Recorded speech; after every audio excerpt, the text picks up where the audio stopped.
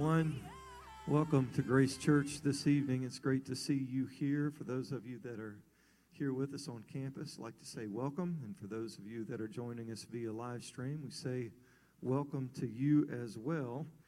I want to give you just a couple of announcements, and then we will stand before Brother Ben comes for our Bible study this evening. We do have a very special prayer request that we would like to bring to you and have all of you join with us in prayer. But before we do that, just a couple of announcements. First of all, service this coming Wednesday, the 23rd, has been dismissed due to the Thanksgiving holidays.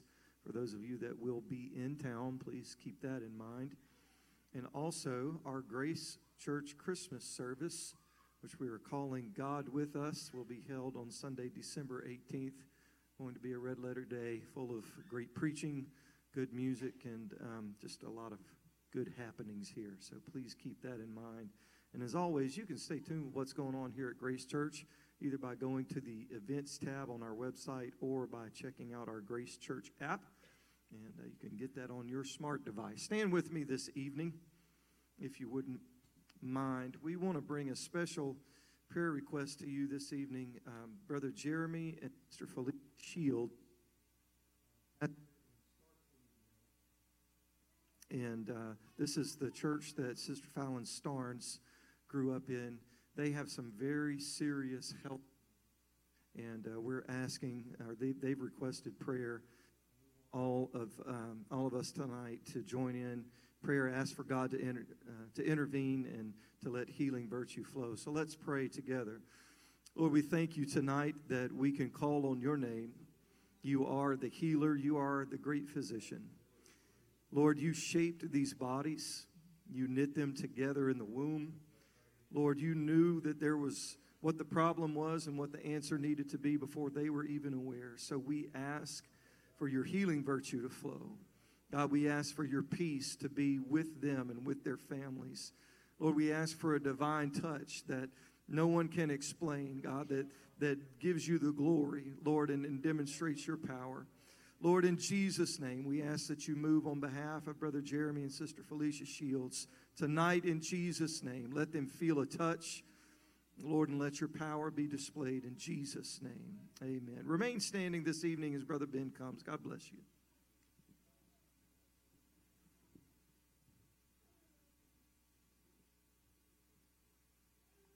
Praise the Lord, everybody. Before we get into our lesson tonight, I want to ask you to pray with me, and then I might have you be seated. Heavenly Father, we're so thankful, Lord Jesus, for your presence, dear God, for the help, Lord, that you give us, dear God. Help us, dear God, to be malleable in your hands tonight, Lord Jesus. Give us an open heart, dear Lord. I pray, dear Lord, that there are no obstacles, Lord Jesus, between us and you, dear Lord. That the ministry of your Spirit, Lord Jesus, accomplish what it intends to do, Lord, in your precious and holy name. In Jesus' name, amen. It's good to be here tonight. Good to be able to speak to you. The Lord has put something on my heart. Very serious. You may be seated. Sorry. So what are we going to do here tonight? We're going to reach an awareness. We're going to reach an awareness. The awareness of truth and the awareness of fiction. And we're going to have an awareness or a realization of the problems with caricatures. And I'll get to that word. If you don't know it, don't feel bad. I kind of messed with my daughter tonight. We're going to have understand the problems with caricatures and counterfeits.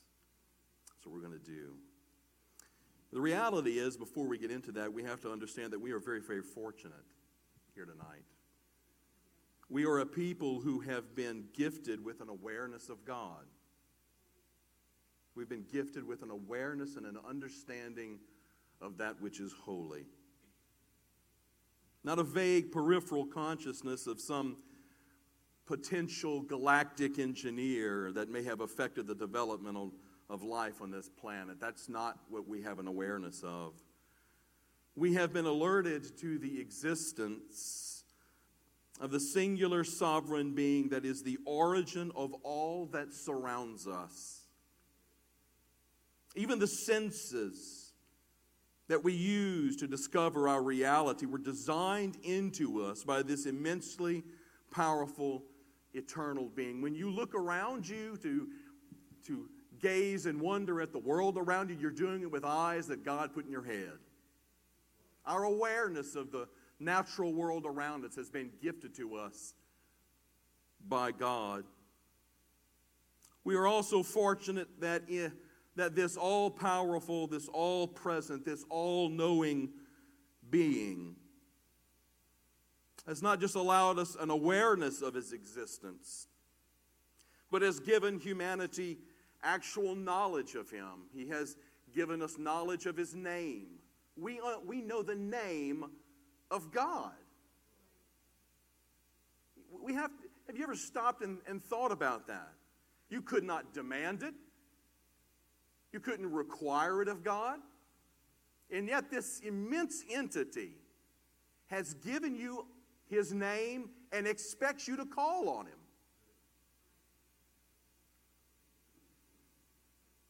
We know that God, and we know that his name is Jesus.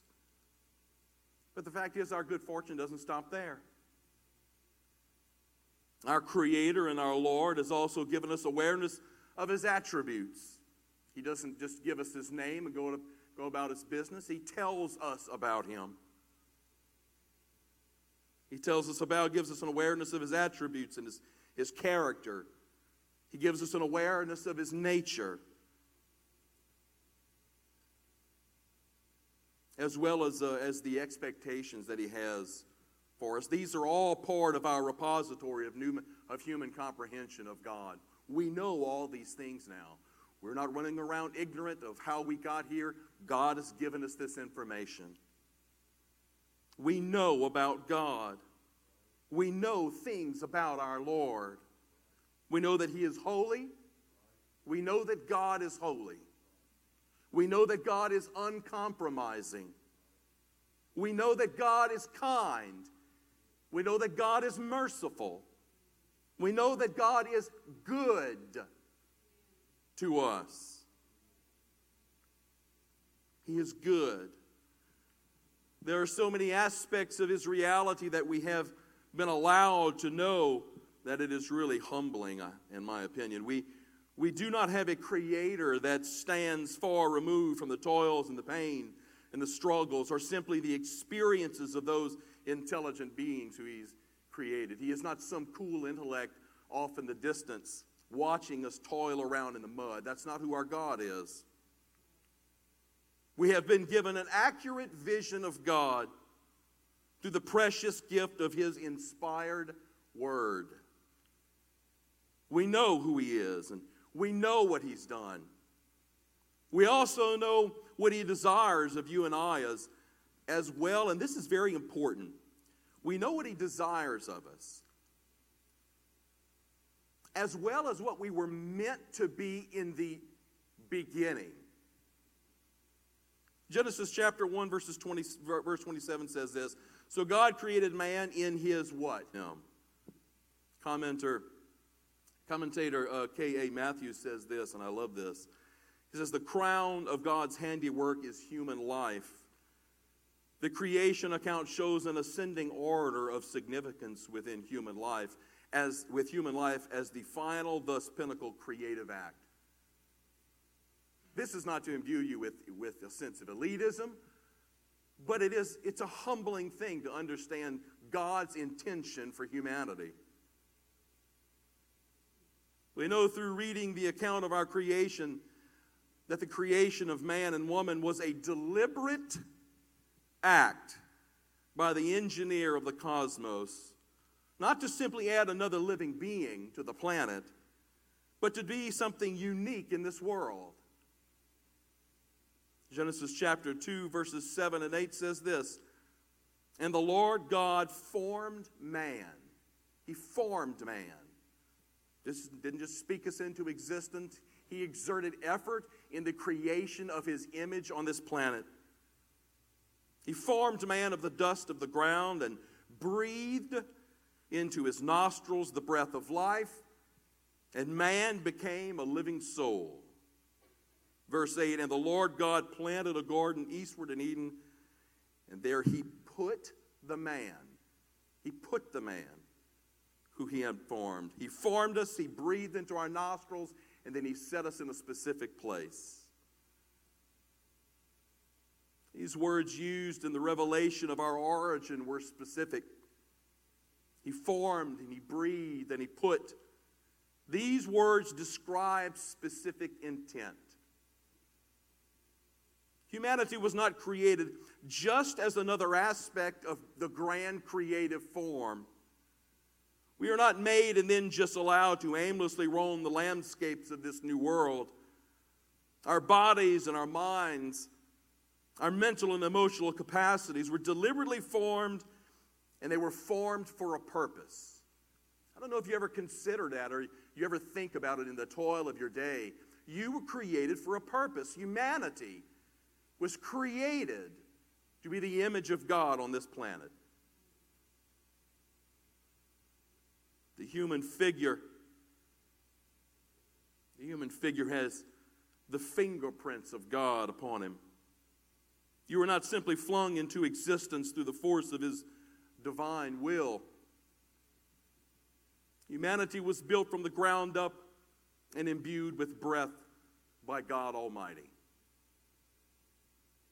Not to simply exist and cohabitate with everything else, but to have dominion. God intentionally placed man upon this rock to represent him. This is a very important point for the rest of this lesson, for us to understand that there has to be accuracy in the image of God on this planet. We were placed here to represent him. This awareness that we have, it provides us with a foundation. It's the reason I'm telling you this. It provides us a standard by which all things are compared. It gives us the accurate understanding of the original without distortion. We know who God is. We know that God exists. We know who he is. We understand his attributes and his nature. And we know why we're supposed to be here. That is a humbling awareness. It's something that I think about, honestly. It should have this realization.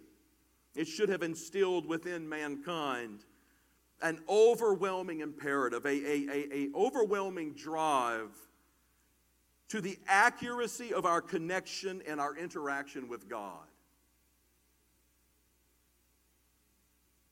But we have to be aware of some other things as well.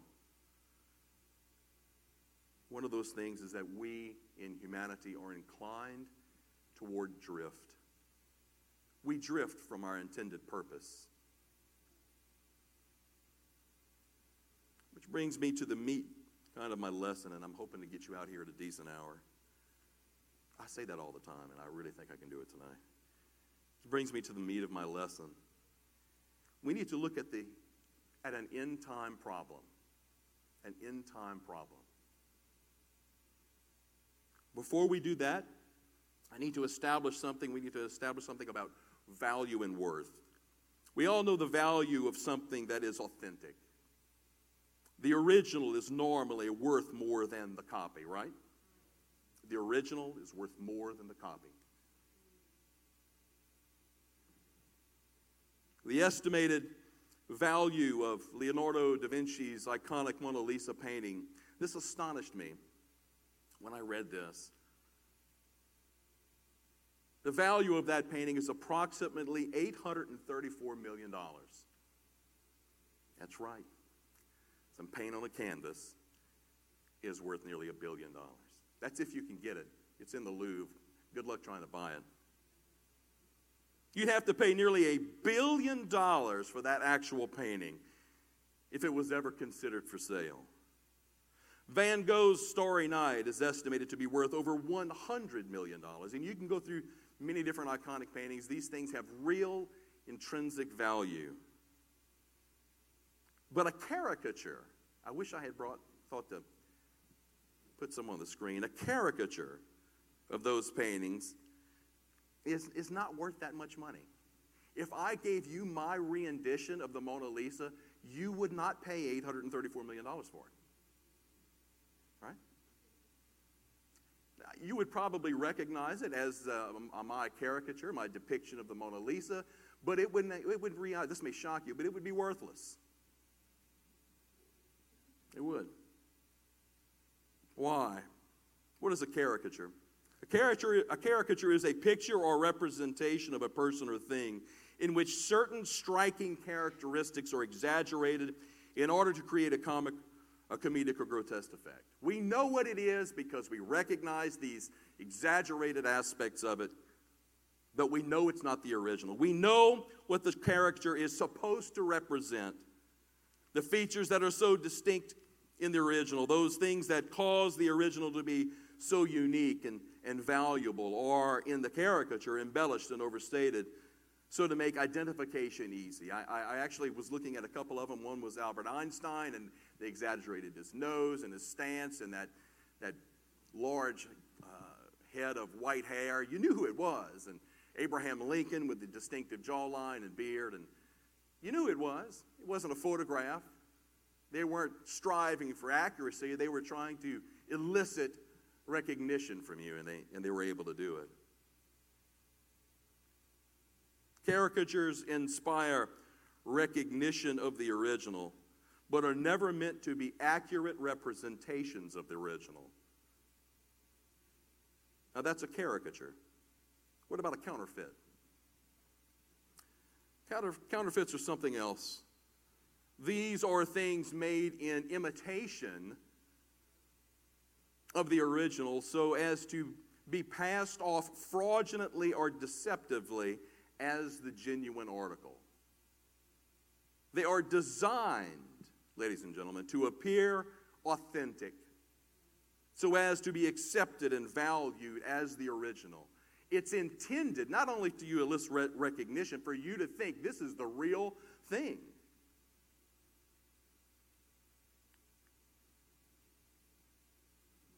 So what's that end time problem I'm talking about? Scripture provides for us more than an awareness of God and those glorious aspects of His reality. The Word of God also provides an awareness of things beyond our unique position within the matrix of creation.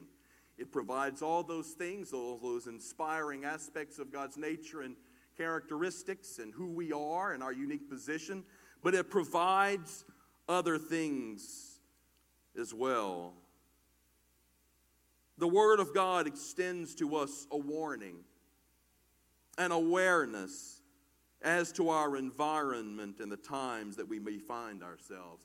So the Word of God provides us the original, accurate depiction of God and who we are and the glorious things that God does. But there is a tremendous amount of Scripture in the New Testament and some in the Old that tells us things that we need to be concerned with, things that we need to be aware of, especially in the time in which we live. The Lord, in His profound goodness, does not allow His children to exist in a state of ignorance concerning the hour of the end. We are provided within the holy Word of God an awareness of the things to look for. And I'm not an end-time preacher. I don't preach about prophecy, but this was really burned into my mind and into my consciousness. He gives us methods of assessment, not only of the time, but of our surroundings and our environment. He wants us to know where we're living and what time we're living in. This is a gracious act of God. How often do we pay attention to it?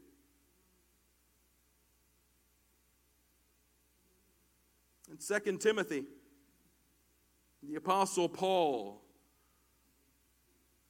writes to Timothy and provides him with a criterion for the end of ages.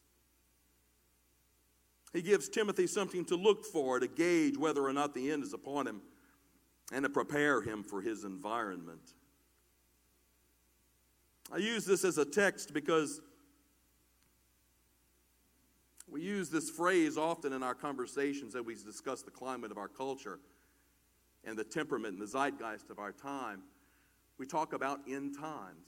How many conversations have you had in the last year talking about, well, we must be in the end times? A show of hands? Yeah, I would think everybody. How many times have you heard over pulpit and heard over podium an appeal to attention because of the expected nearness of the Lord's return? It is not only preached, but it is felt deep within our hearts. We feel this. We feel the pressure of the end times upon us. We recognize that we are near to the rapture, that we're near to the return of our Lord.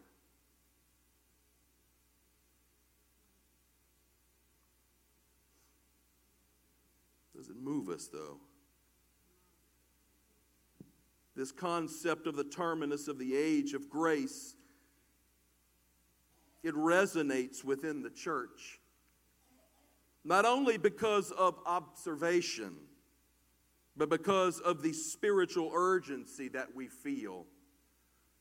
Not only because of the things that we look around and the things that we see, the things that we're concerned about, but that deep move of God's Spirit within us. It provides us a sense of urgency of the nearness of His return.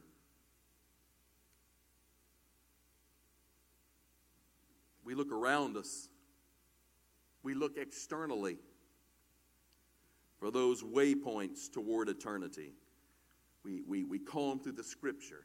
What does it say about earthquakes? What does it say about wars? And all these things are true, and they do point to the time in which we live. And Timothy was given a list. And I think this list, it's wise for us to evaluate it in some detail and to think about it. Because I believe it points in a direction that we may not realize. 2 Timothy chapter 3, verses 1 through 5 says this. This is Paul speaking to Timothy about the end times. This know also, that in the last days perilous times shall come. Right? I mean, have we encountered perilous times over the last few years? Right? Know this, that in the last... Now, there are scholars and theologians that say that they interpret the last days in two ways. Both of them are necessary or actually correct. One is that from the initiation of the church age to the return of Christ, that is considered within the span of all human history. That is the last days. And that's true. But there is also a more acute aspect to that. We are in the very last of the last days. It's not some vague thing that we have to be concerned about, perhaps for our children, our we should live in expectation of it right now. Right? Do we consider that in our prayer lives and in our walk with God? And is this something that initiates that sense of urgency within us? So, 2 Timothy 3, verse 1, this know also that in the last days perilous times shall come. For men shall be lovers of their own selves. What's this talking about? This just means unreasonably and extraordinarily self-centered people. Do we know any of those? Don't name any names, and don't look around the church. Just saying. Okay? Let's keep it civil. For men shall be lovers of their own selves. They will be covetous. They will love money. Love money. They'll be boasters, and they'll be proud. These men in the last days shall be blasphemers. The next three words is kind of shocking if you think about it. We need to have the kids in here. It says disobedient to parents. You think your kid's talking back to you and being disobedient to you is irrelevant to God? Look where he places this in the context of things that we need to be concerned about. Blasphemers, disobedience to parents. People will be in the last days unthankful. They'll receive things, they just won't be thankful for it. They'll think they're entitled to it. Isn't that shocking? Entitled. Do we have an entitlement mentality in this country right now? People will be unholy. They'll be unconcerned about holy things. Verse 3 says, they'll be without natural affection. What does this mean? It means they're not going to be able to love properly. They're not going to understand what real love is about. There'll be truce breakers, there'll be false accusers, they'll be incontinent, they'll be fierce. This basically means they'll be lacking self-control. They'll be incredibly indulgent. They won't have any control over themselves. It goes on to say in verse 3 that they'll be despisers of those that are good. Those people that are trying to do it right. They'll despise them. It's almost as if the person doing good is an accusation against them. Right? Verse 4. They'll be traitors. They'll be heady. They'll be high-minded. Which basically means they will be people who are rashly impulsive and conceited. And the last part of this scripture is so sad. It says they'll be lovers of pleasure more than lovers of God.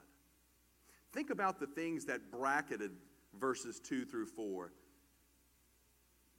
It's a distorted view of love. They'll be lovers of their own selves in verse 2, and it starts with lovers of their own selves in verse 2, and it ends with lovers of pleasure more than God. They'll love themselves, and they'll love the pleasure associated and gratifying that more than lovers of God. Now that keys in on where this is going if you think about that last statement. Lovers of pleasure more than lovers of God. We look at that list, and then we look into this world, right? We were sitting in our church pews, and we look at this list, and then we look externally. We look at this world, and we confidently exclaim our recognition of these selfish and these destructive qualities. We exclaim that they have become incredibly pervasive in our culture and the rest of civilization, right? We point to the outlandish decadence of celebrity. It is exhausting.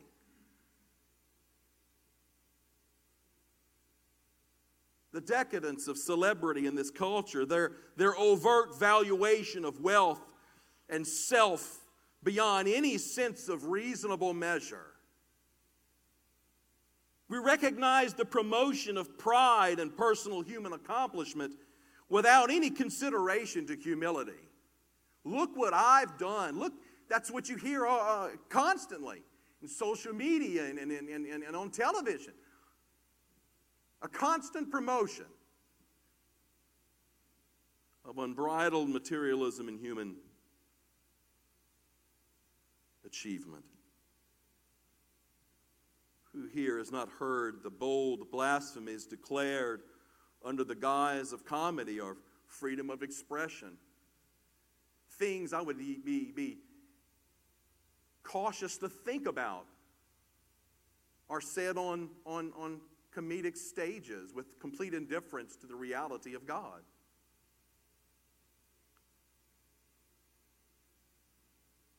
Children have become indifferent.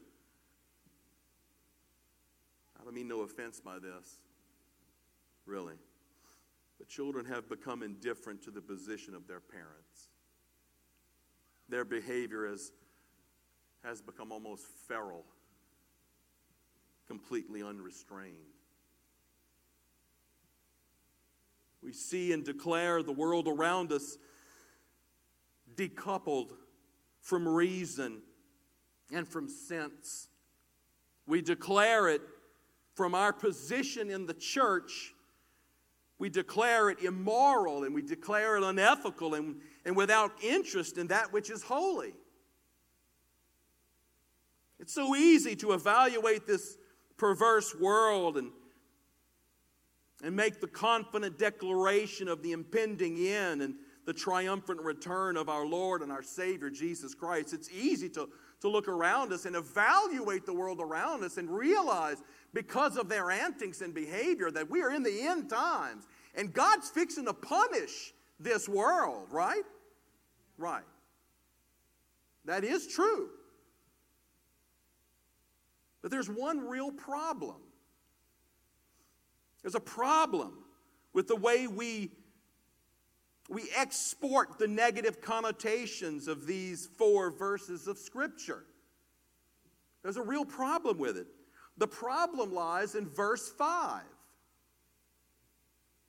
Verse 5 says, all of these things denote people having a form of godliness, but denying the power thereof.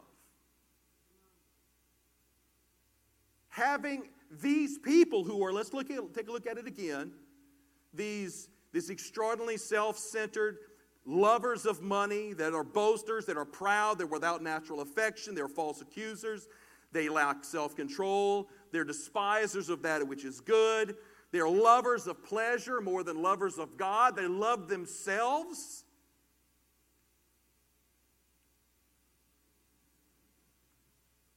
These are people that have a form of godliness but deny the power thereof. This passage of Scripture is in reality an admonition for self-reflection and evaluation within that which calls itself religion and the church.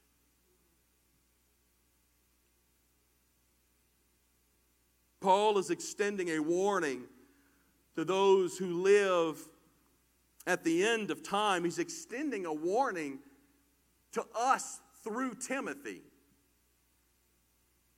That warning wasn't meant for Timothy. That warning was meant for us. Paul is extending a warning to those who live at the end to be aware that there will be a time in which caricatures and counterfeits of faith will exist. A time in which having a form of the original will be sufficient.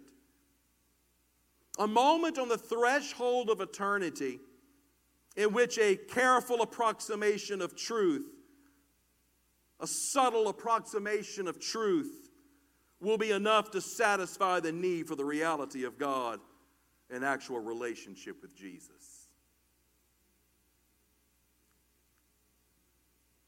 I really didn't want to preach this lesson tonight. I got to tell you, I struggled with it. Brother Murphy, this is the first time that I've ever preached that I actually almost picked a different lesson. And the Lord kind of slapped me around a little bit.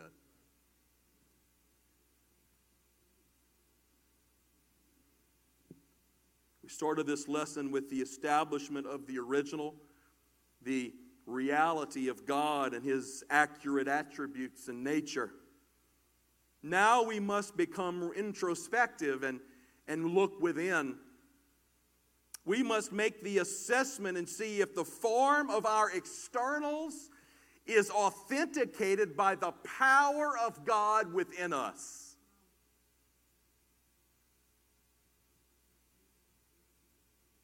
Paul is speaking of a time, speaking of an atmosphere where looking like a Christian is sufficient. A time when the internal structure of the heart hasn't been moved and changed through repentance and the ministry of God's indwelling Spirit. It's just a form of godliness without that moving, living Spirit within people. If we're courageous enough to look, we can recognize in this world the caricatures of Christianity pretty easily, right? We can. They have been given designations and been given qualifiers, most notably the promoters of the prosperity gospel. Individuals who are intensely interested with living their best life. Please understand, I don't mind if you live your best life. That's fine. But these are people who are intensely interested in living their best lives. This is, of course, a life without the onerous burden of kingdom sacrifice or submission to the expectations of God. It is a religious movement that promotes materialism and advancement in this world without incorporating God into it.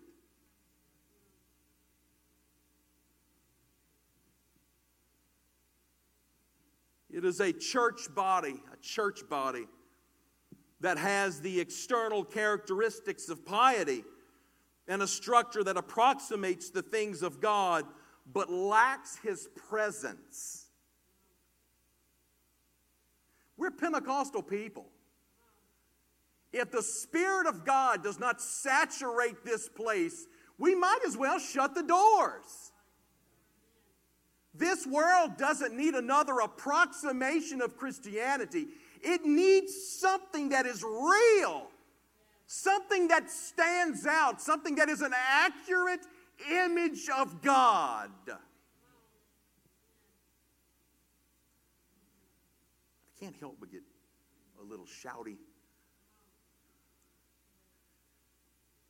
They have these people, they have these caricatures, they have established their own private interpretations of God's Word. One that allows for the inclusion of thought and behavior that is antagonistic to the actual Word. Well, that's a problematic scripture. Well, we just won't pay attention to that one. We'll just retranslate it so that it accommodates what we want to accommodate. We'll still call ourselves Christian. It doesn't really matter if God's Spirit is really in the mix. Those who oppose them, whether it is in the street, whether it's over the pulpit or the podium, those who oppose them are marginalized and are labeled as artifacts of a more ignorant time. That's those Bible believers, those fundamentalists. It is a people, these caricatures, you recognize them as Christians by their own measures and metrics, not by the standard of the original. Remember the standard of the original? This position and movement is dangerous, but so is those who are simply counterfeit. Paul speaks of those who promote themselves as the real thing, having a form of godliness, but denying the power thereof. Having a form of godliness. He is referring to those whose religious life consists in externals only, knowing no spiritual dynamic.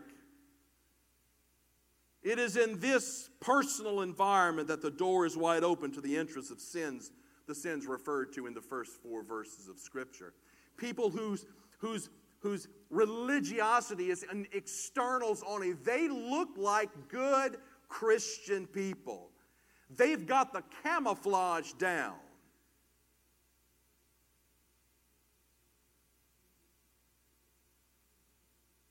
This concept of the image bearers of God losing the internal power of connection to the Lord and being satisfied with a thin veneer of Christ's likeness is revealed in the ancient text of the Old Testament. This isn't something new.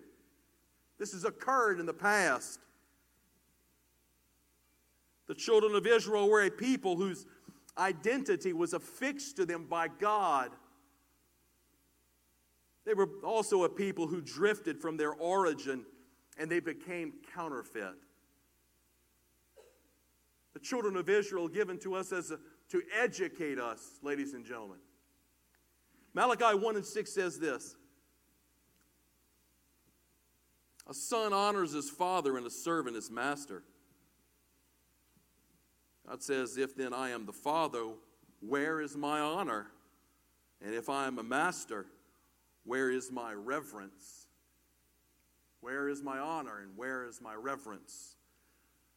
God was speaking to people who were supposed to know Him in truth.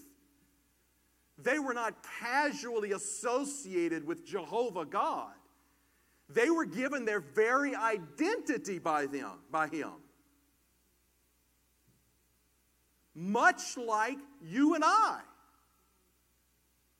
I am a different person having entered into relationship with God. My identity has been affixed to me by God.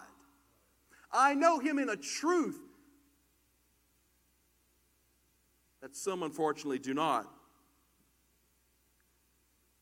The Israelites were a people who were living in the right place, who had the right name and the correct pedigree. They went to church. They went to the right church. And they had a long line of people they went to church with them. They had an association and a knowledge of Yahweh, of God. They understand the mechanism of worship. And yet there was this deep deficiency within them. They were supposed to be the image bearers of God, but they had a deep deficiency within them. It was revealed in the quality of their sacrifice to God in those end times for them. But that was simply the symptom of an underlying problem of attitude and mental orientation. There was a mental and a spiritual disease that had infected the Israelites, the people of God. It had metastasized throughout their culture and had caused them to approach God. Pay attention, ladies and gentlemen. It caused them to approach God as an idea rather than a reality. They were satisfied with a form of godliness without the underlying problem. The priests still put on their vestments. The people still brought sacrifices. But it was all a show. Verse 7 says, "You offer defiled food on my altar, but say, in what way have we defiled you? By saying the table of the Lord is contemptible." Verse 8, "And when you offer the blind as a sacrifice," the blind as a sacrifice, "is it not evil? And when you offer the lame and the sick, is it not evil?" Why does this matter? What the Israelites brought as a sacrifice, it had to pass two important tests. What they brought, it had to be the first and it had to be the best. These people who were the image bearers of God, when they brought sacrifices, God determined that it had to be the first and it had to be the best. Nothing else mattered. It had to be the firstborn animal or the first fruit of the crops of or the orchards. God gets His share first, and because He and He alone is God. To bring God a gift of inferior quality would say that one did not think much of God, regardless of the vestments and clothing of priesthood. The quality of the gift indicates the value the giver places on the one receiving the gift, doesn't it? It revealed the internal accuracy of the external declaration. It didn't matter that they wore the clothing of the priest when they threw a defiled, inappropriate sacrifice on the altar. They had a form of godliness, but they denied the power. The declaration of the person's devotion to God is measured not only by the external, physical, and verbal appearance of Christianity, but by the power of God working from within. You can tell a person that you are a Christian, that you are a Holy Ghost-filled person all day long. But if there is no power of God working within you, it undermines your declaration.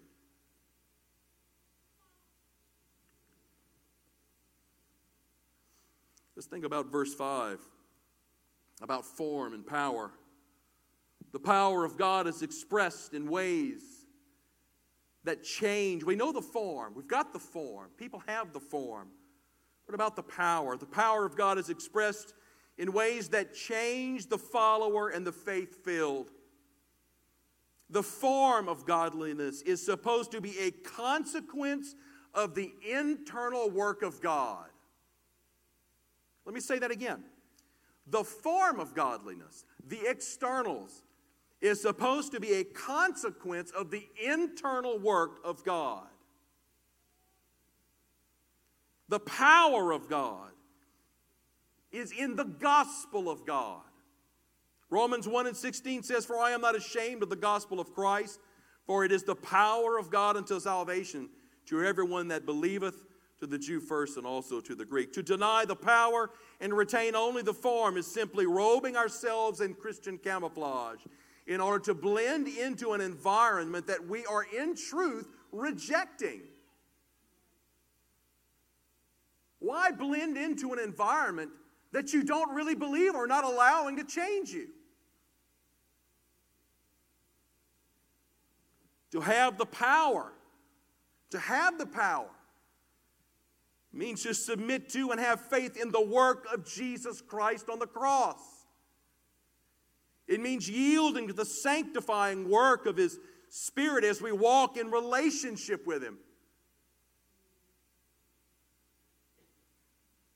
I was studying for this. A commentary said here, the power, talking about the power, refers to that same power which those who only have an outward semblance of piety toward God and not the inward reality refuse to allow access to their lives that they might be saved.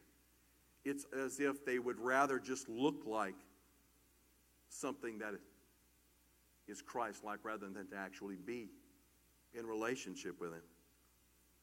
If we have the inward reality of an actual relationship with Jesus Christ, we will evaluate our lives each day by the light and scrutiny of Scripture.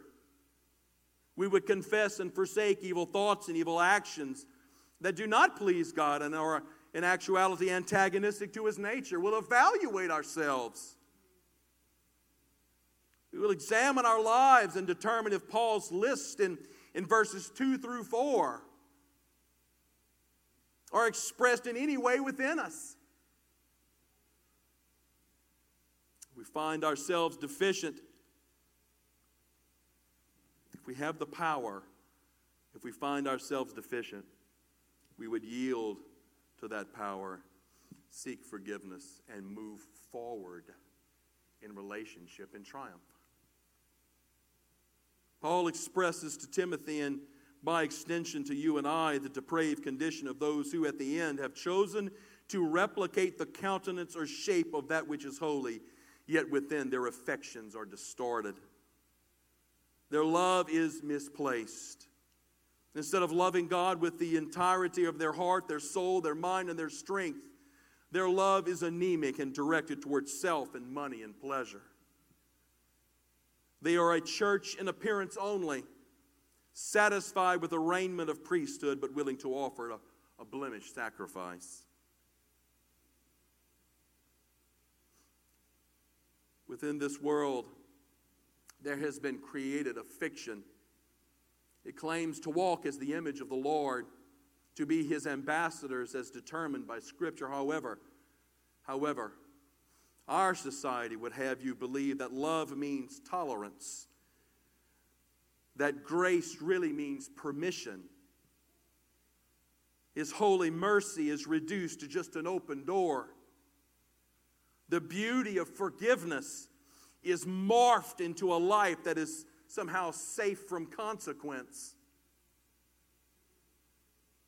This reduction removes the emotionally cumbersome aspect of fear and respect and reverence. You have to understand something. We serve God. He does not serve us. It allows for a man to create a church experience that is satisfactory to them, but isn't concerned about whether it is satisfactory to God. This world is content with approximations to holy things, rather than existing within an environment of absolute accuracy to the expectations of our Creator? Do we want to be the accurate images of God?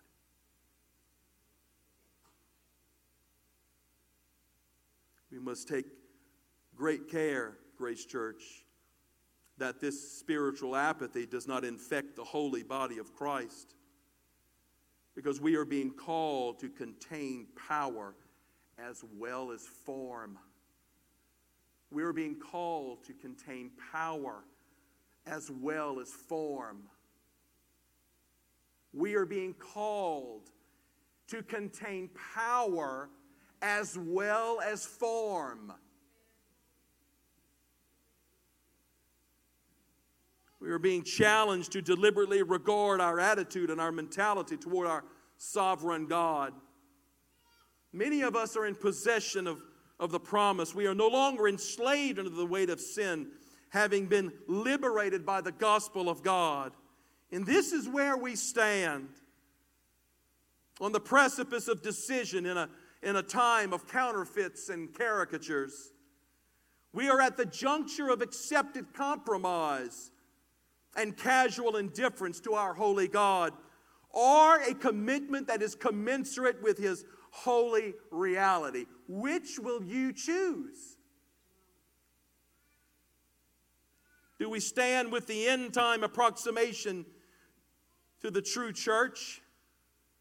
Do we stubbornly minimize and ignore the tender, real presence of God so that we can hold to the established religiosity of this world?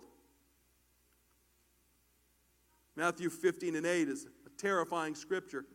It says, "These people draw nigh to me with their mouth and honor me with their lips,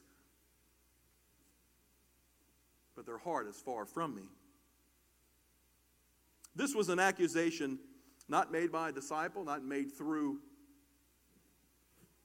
one of the writers of the New Testament. It was made by Christ Himself. It was made to those who were supposed to recognize His manifestation. The Lord was pointing out that a serious disconnect had occurred between the heart and the head. That disconnect can happen if we're not careful. He is explaining that having a form of godliness without the internal power is unacceptable. Do we want that apostolic move of God's Spirit in our lives that is necessary in our age, or do we allow the spirit of the world to subdue us and corrupt our minds toward God? We are not here, ladies and gentlemen, to produce a religious product. We are not here to impress the congregation across the street with our polished services. We are not engaged in religious one-upsmanship. We are here because of the grace and the gospel of God. We are not meant to be counterfeits, but authentic, accurate images. I'm going to close with this. As I was studying, I came across a minister who wrote this about this particular subject. His name is Stephen Cole. I don't know what denomination he is, but this resonated with me, and I want to share it with you. He said, "The only antidote against the insidious evil of the enemy is the true gospel of Jesus Christ and the power of God's word and truth. Make sure that you have experienced the transforming power of the gospel through faith in Christ, and might I add, the indwelling Spirit, His indwelling Spirit. Make sure that daily you feed on His word, allowing it to confront your sinful thoughts, allowing it to confront your sinful thoughts and your attitudes and your words and your behavior. Walk in personal reality with Christ, being filled with the Holy Spirit, growing in the fruit of the Spirit in your character. Be brutally honest with your thought life before God, taking every thought captive to the obedience of Christ." He goes on to say, "Confess your sins to God and seek forgiveness of those you wrong." That kind of genuine walk with God is the only way to avoid the danger of empty religion. I'll say once again, we are here because of the grace and the gospel of God. We are not meant to be counterfeits or caricatures, but authentic, accurate images. God bless you.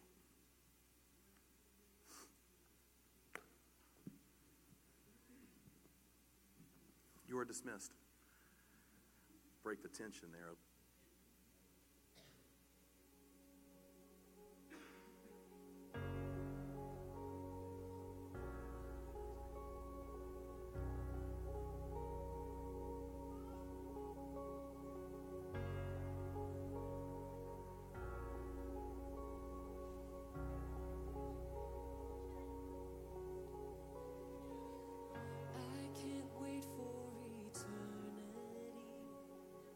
Join the song they're already singing. Holy, holy, holy are you, Lord.